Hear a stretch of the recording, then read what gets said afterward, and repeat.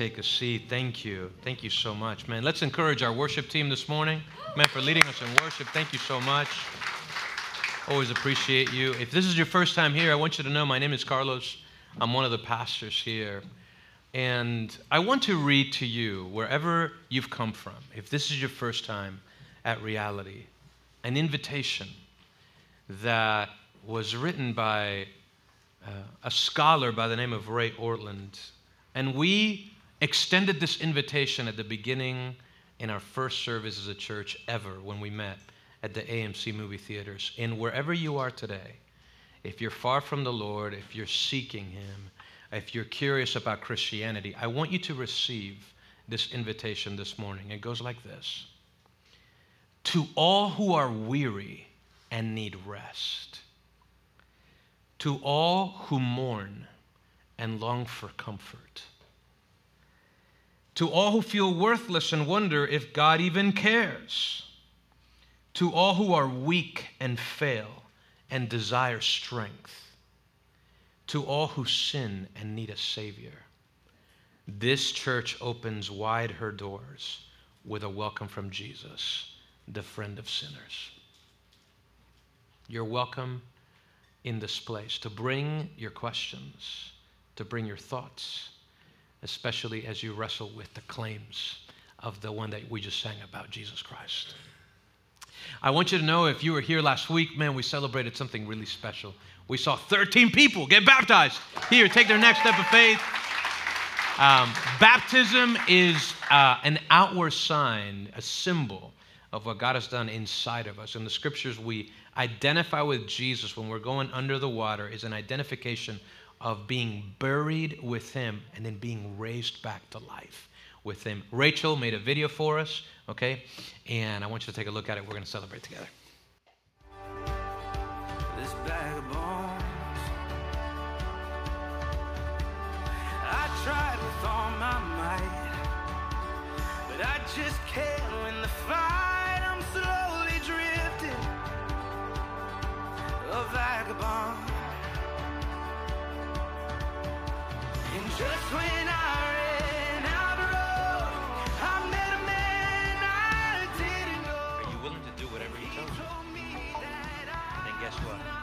It's my privilege to baptize you. In the name of the Father, and the Holy He Spirit. picks me up and turns me around and placed my feet on solid ground. I thank the Master, I thank the Savior, because He healed my heart and changed my name.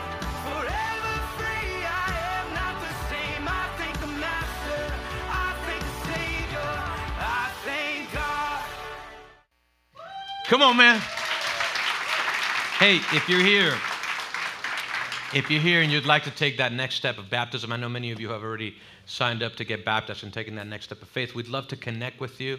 Right after the service, I'll be a connect point. You can connect with me or one of our leaders. We'd love to help you have a conversation about that or take that next step in your walk with Jesus. Today, we're back with the series that we started last week called The Generous Life. And we learned this past truth last week that godliness with contentment is true wealth. Godliness with contentment is great gain. And today we're going to take a look at one of the most important passages that discuss the motivations for being generous in Christianity. So this is an amazing day. If you're here and you're one of those people that are checking out the church and you're like, yo, I came and they're talking about money, this is the perfect day. Here's why. I want you to know why Christians are passionate about generosity and why we give. What is it that drives us? What should motivate us? We're going to talk about that today. Take a look at in your Bibles, if you have them, in 2 Corinthians chapter 8. 2 Corinthians chapter 8. I'm going to read some of these verses and then we'll be in here for the rest of our time. 2 Corinthians chapter 8, a letter written to the church of Corinth by a dude by the name of Paul. Here's what he writes in verse 1. We want you to know, brothers and sisters, about the grace of God that was given to the churches of Macedonia. During a severe trial brought by affliction, their abundant joy and their extreme poverty overflowed in a wealth of generosity on their part. I can testify that according to their ability, and even beyond their ability of their own accord, They begged us earnestly for the privilege of sharing in the ministry to the saints, and not just as we had hoped. Instead, they gave themselves first to the Lord and then to us by God's will. So we urge Titus that just as he had begun, so he should also complete among you this act of grace. Now, as you excel in everything, in faith, speech, knowledge, and in all diligence, and in your love for us, excel also in this act of grace. I'm not saying this is a command. Rather, by means of the diligence of others, I am testing the genuineness of your love. For you know the grace of our Lord Jesus Christ. Though he was rich, for your sake he became poor, so that by his poverty you might become rich. And in this matter, I'm giving advice because it's profitable for you, who began last year not only to do something, but also to want to do it. Now also finish the task, so that just as there is an eager desire, there may also be a completion according to what you have. For if the eagerness is there, the gift is acceptable according to what a person has, not according to what he does and does not have. 13, it is not that there should be relief for others and hardship for you, but it is a question of equality. At the present time, your surplus is available for their need, so that their abundance may in turn meet your need, in order that they may be equality. As it is written, the person who had much did not have too much, and the person who had little did not have too little. This is the word of the Lord.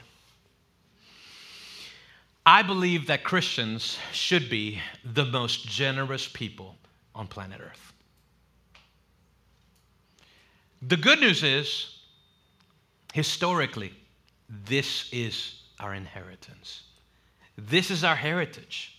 Universities have been started by Christians. Hospitals have been started all over the world because of Christians who were generous. Ministries in the inner city to be able to serve the least and those who society has forgotten about in the margins. These ministries have been started by Christians. Christians are supposed to be the most generous people on planet Earth. And pastors and ministries can motivate Christians to give in particular ways, okay? One of the ways that we could be motivated to give is by using guilt, shame, and fear. You know what I'm talking about? I am a millennial. I was born in 1983. Some of you may not have seen this ad, but I remember there used to be an ad back in the day where Sarah McLachlan, she used to sing that song, "In the Eyes of an Angel." Have you seen that? You know what I'm talking about? What am I talking about? What ad am I talking about? It's about dogs. That's right. And you saw videos of like really sad dogs. And the moment you're hearing this ad, you're like, "Where's my wallet? I gotta take it out. I gotta give. I gotta adopt some dogs right now." You've seen that, right? That's motivation through emotional manipulation, right?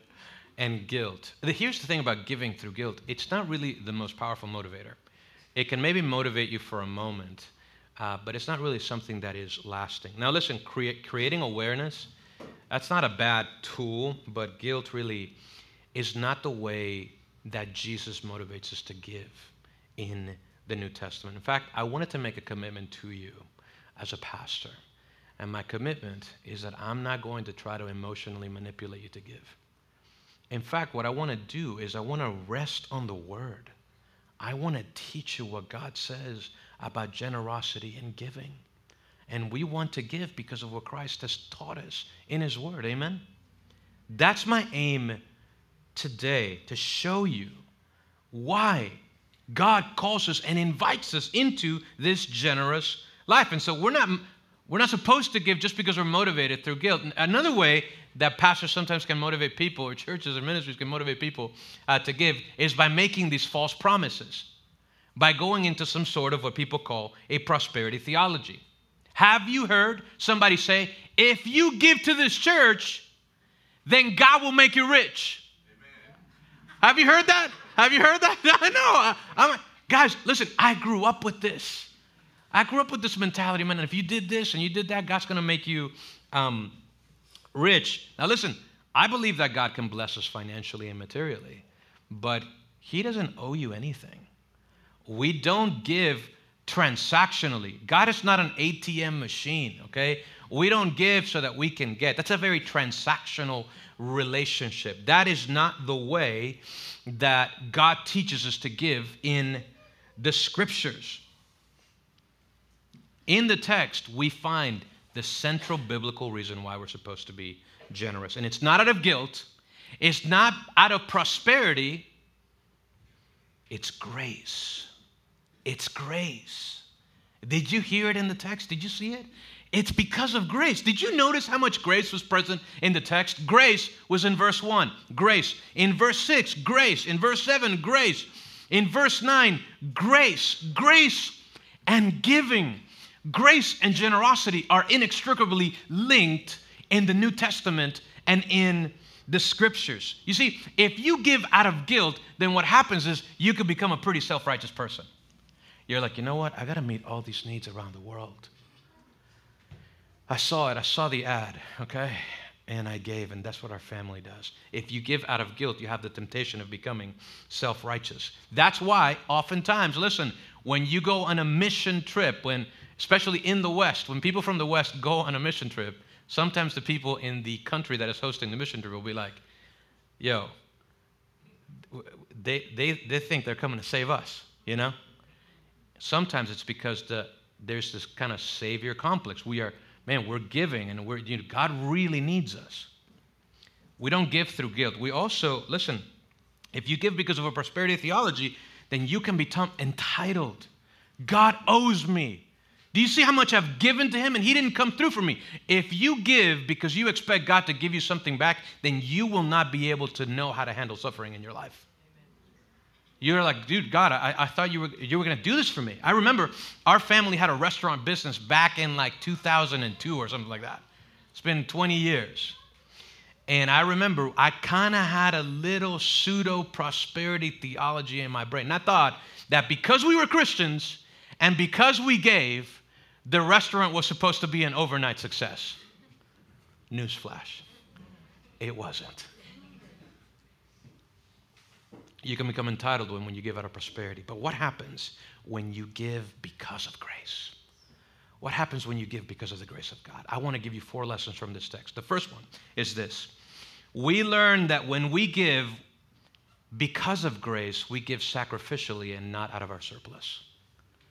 We give sacrificially and not out of our surplus. Look back with me at verse number 1. We want you to know, brothers and sisters, this is what Paul writes, about the grace of God that was given to the churches of Macedonia during a severe trial brought about by affliction.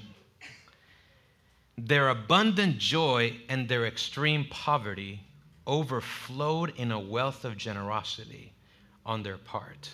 Did you hear that? When you're reading the Bible, you got to be like, man, does that make sense? They're in the middle of an affliction. Scholars tell us that Macedonia had suffered from the ravages of a civil war between Pompey and Caesar. The Romans had taken silver and gold mines. The ability to produce income was severely hampered. Yet, one of the marks of early Christianity is the ability to have joy in the midst of affliction.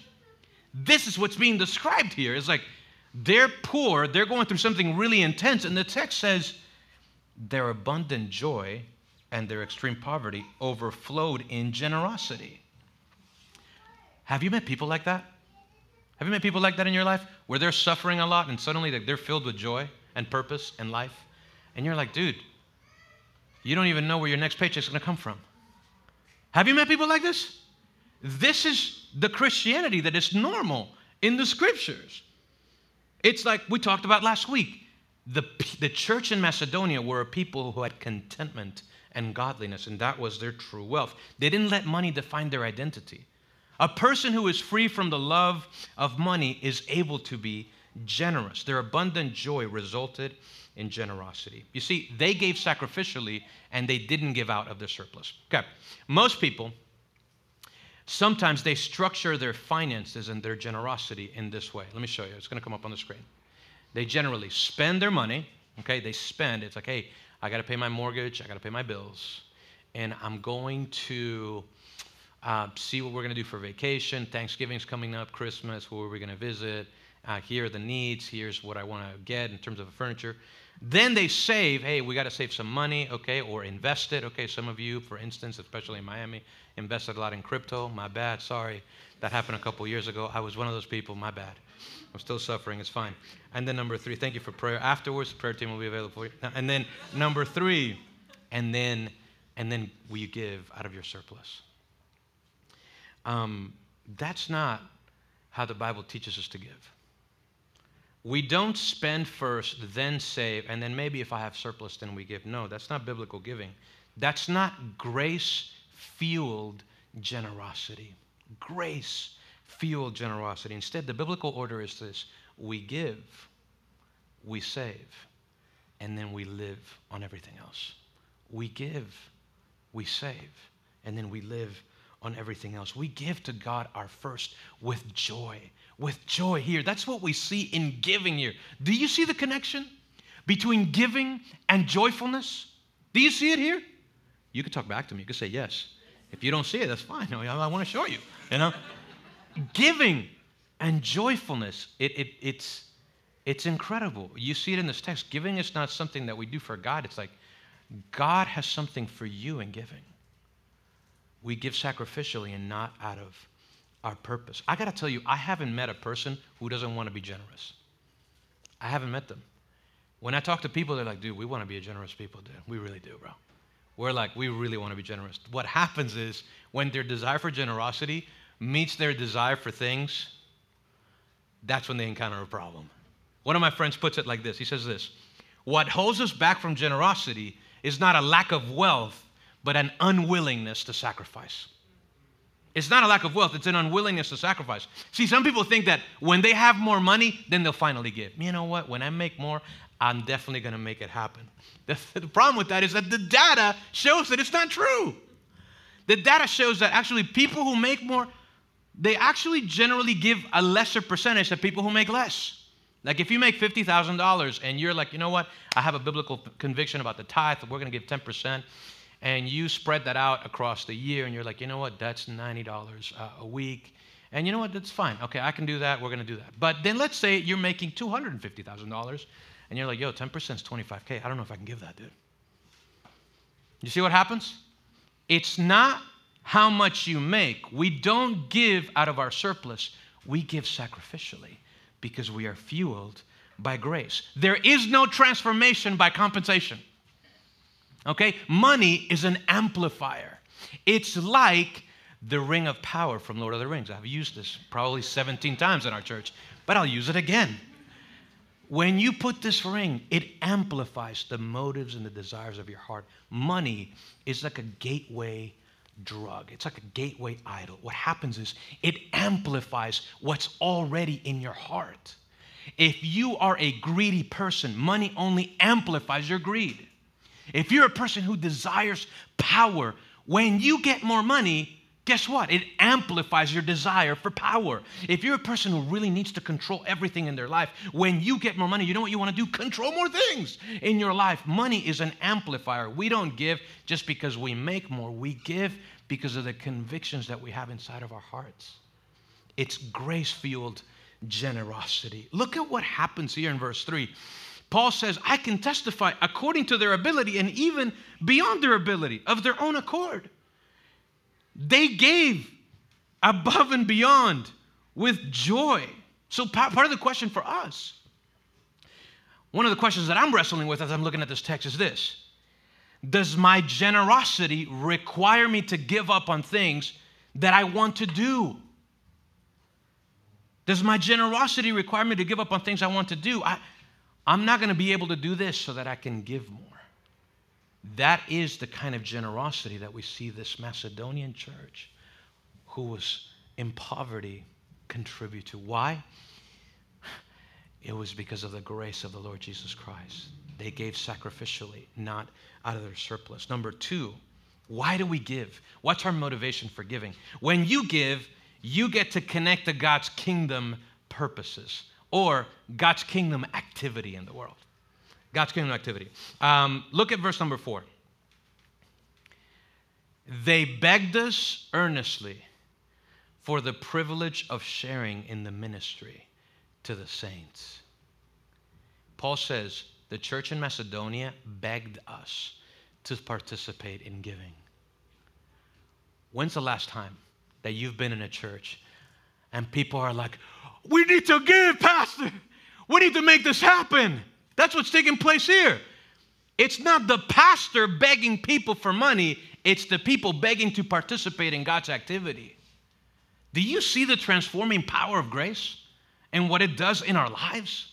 It's incredible. You know, Paul, we heard this a couple of weeks ago. If you were here, we learned about how Paul came to know Jesus Christ, and he had this radical conversion. He was an assassin. He was a killer of Christians, and God changes his life upside down. And he becomes a church planter, somebody who would go from city to city and start these different churches, and it was incredible. He was a missionary. Part of the ministry of Paul was also to raise funds. And so, when you study the New Testament, you'll see that over 10 years, Paul has been taking this collection for different churches. Look, you see it in 1 Corinthians in chapter 16. I want to show you this. Follow me. Look, it says, now about the collection for the saints. Do the same as I instructed the Galatian churches. On the first day of the week, each of you is to set something aside and save in keeping with how he's prospering, so that no collections will need to be made when I come. Right? He's talking to saints. By that he means Christians. He's raising this collection for the Christians in Jerusalem because the church was struggling with affliction and with poverty. And so he's asking other churches to pitch in. Are you following me? Great. So what happens is he says this to the church in Galatia. You're seeing what's happening in 1 Corinthians. And then now in 2 Corinthians, a couple of years later, he's coming back and saying, hey, the church in Macedonia did this, and he's writing, this is a fundraising letter right here, man. You ever receive a fundraising letter? Anybody here ever raised funds before? Yep. Capital F-U-N, right? Fundraising, right? It's amazing. I got to tell you this. Look, this is what Paul is doing right here. He's literally raising funds from the church in Corinth. What most likely happened, part of the reason why he's saying that the people begged them is because Paul saw their poverty and he was feeling bad about it.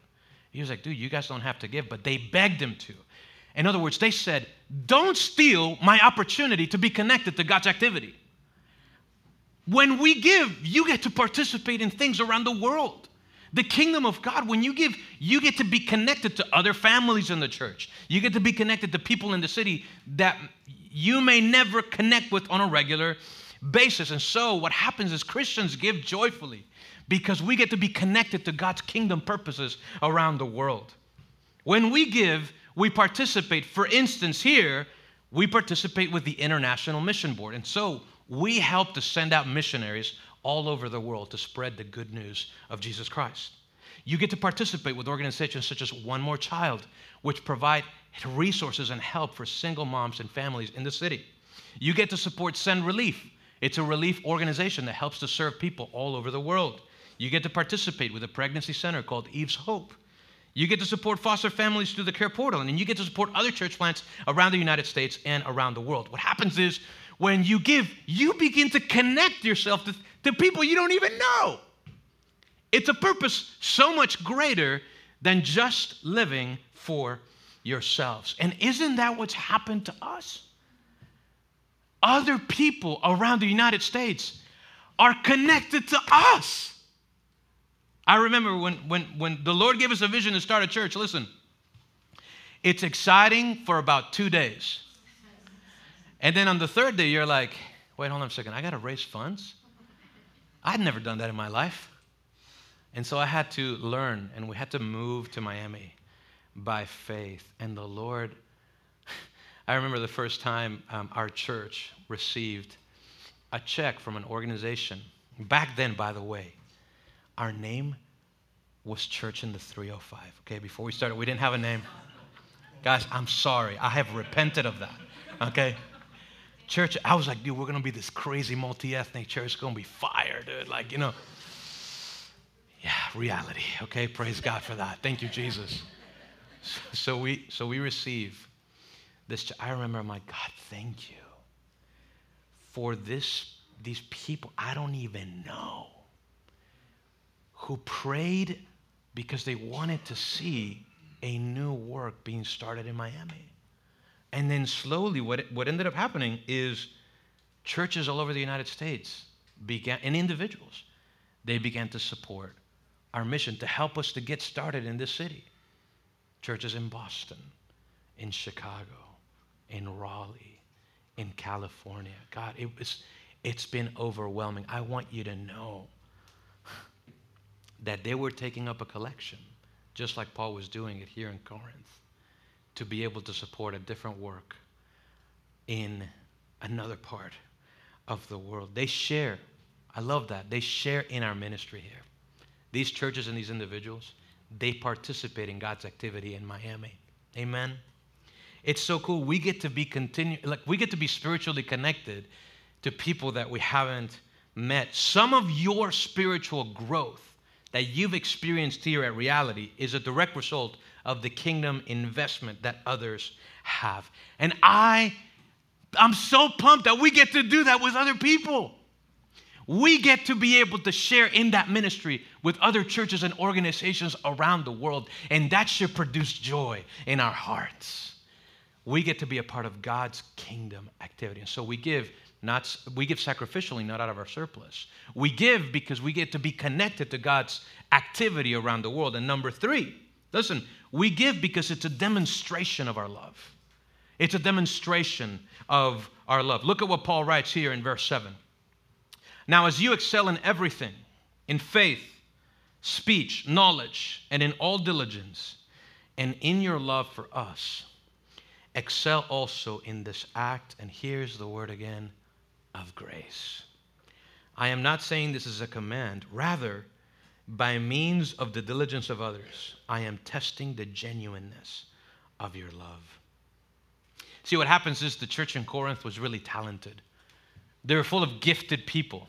It's really cool. They had all these different gifts, and Paul is saying, hey, I want you to excel in those gifts, in faith, in speech, in knowledge, in all diligence. But then he makes a very specific challenge here. I want you to excel in generosity. What does it mean to be excellent in giving? To sort of equate this with other spiritual practices and with spiritual gifts. Like, hey, we want you to be excellent at being able to give because it's a demonstration of your love. It's a test. For instance, for those of you who are in a relationship with somebody else, how do you show somebody that you love them? Do you just tell them you love them all the time? I love you, I love you, I love you, I love you, I love you, I love you, I love you. All right? Yeah. Love is spelled T-I-M-E, right? You know what I'm saying? How do you show somebody you love them? Your words have to match what you do, your deeds. Your deeds are a demonstration of what you believe. It's the same in the scriptures. We can say we love Jesus, I want to be generous, I want to do all these things. Paul challenges the church and says, cool, I want you to excel in giving as a demonstration of your love. I love the fact that he's like, hey, I'm not saying this as a command, even though the Bible commands us to give. He's like, how do I want you to give? I want you to give as a demonstration of love, this act of grace. In other words, I want you to delight in it, and I want you to be diligent about it. Delight and diligence. Delight and diligence. Look at this in verse 11. Now also finish the task so just as there was an eager desire, there may also be a completion according to what you have. What Paul is saying is, hey guys, I know you want to be generous. You told me that in 1 Corinthians a couple years ago. But you haven't been diligent. It stayed in the world of desire. Yeah, man, we want to give. We want to do all these things, but they didn't complete the giving. That's what he's talking about here. Hey, I want you to be diligent. I want you to be deliberate. It's not just like a random act of kindness, which is so cool. Man, you know what I did today, dude? I paid for somebody's meal, and that's really beautiful and awesome. But you know what's even more awesome? To be deliberate and planned in your giving. To be thoughtful as a demonstration of your love. I love what, I remember meeting a pastor in 2015 in Chicago, one of the first people I met in Chicago. And he says this, he says, our generosity needs to be focused. There's no value in giving money away just to give it away. There's no benefit in being generous with the wrong cause. And so he says this is a really cool illustration.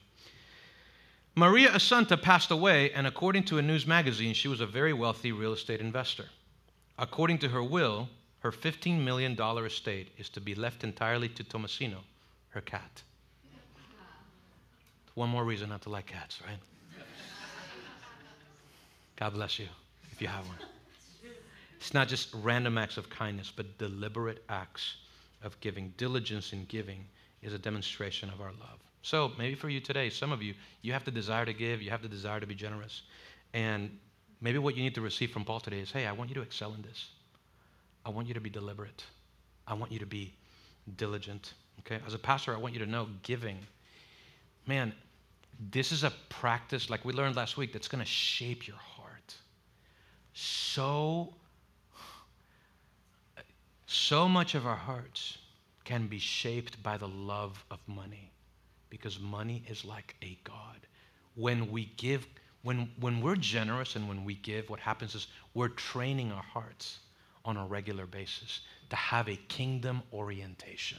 God, this money belongs to you. God, we are a generous people. God, we know that you did this for us. We're giving not because you need our money. God, we're giving because of your grace. Does that make sense? And so we give sacrificially, not out of our surplus. We give to be connected to God's global activity. We give as a demonstration of our love, and then finally, we give because of the gospel of Jesus Christ. We give because of the gospel. Look at this text right here. If there's a giving text that is like the most epic text about giving, well, there's two. This is one of them. Verse number 9, look at this. For you know the grace of our Lord Jesus Christ. Though he was rich, for your sake he became poor, so that by his poverty you might become rich. The author of Hebrews says that Jesus Christ is the radiance of the glory of God. It says that he sustains the universe by the word of his power. Jesus Christ, he's eternal. There's a mystery. Maybe you've heard of the word Trinity. I want you to think about before Jesus comes down, he's dwelling in perfect unity. Father, Son, and Holy Spirit in a perfect relationship. And he sees us in our sin. And he comes on a rescue mission out of the overflow of this love. It's not because he needed us. He comes to rescue you and me. He chooses to take off his kingly robe, to leave heaven, to come down to earth so that he could give his life for yours. And through that poverty of spirit, and sometimes through actual poverty, you might become rich with his benefits. I love what James Allen Francis writes. He wrote a famous poem called One Solitary Life. I want you to hear it because it encapsulates this truth so well. He says this: here is a man who was born in an obscure village as the child of a peasant woman.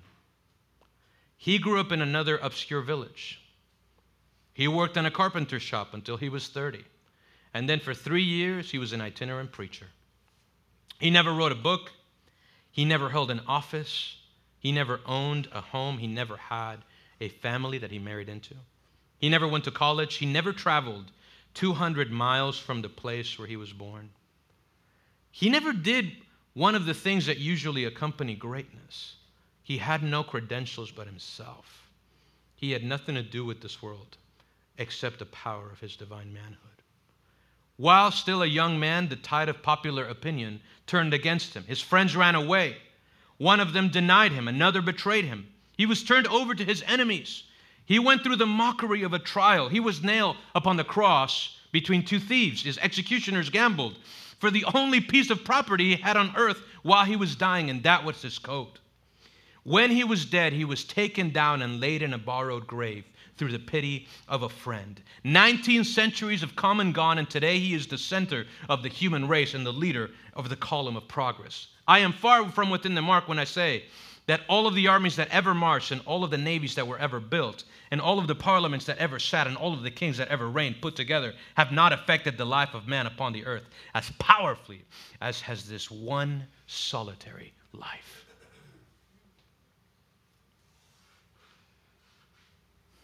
though he was rich, for your sake he became poor, so that by his poverty you might become rich. Friends, listen, the Bible is clear. It says that we have a debt to pay. What did Jesus do? Why did he have to come and die?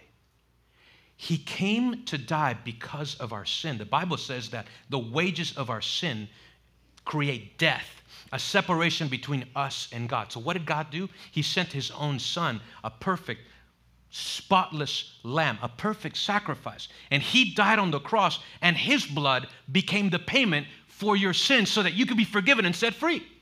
Here's how you become rich. If you want to be truly wealthy, the Bible says this. Listen, if you receive Jesus, he gives you an inheritance.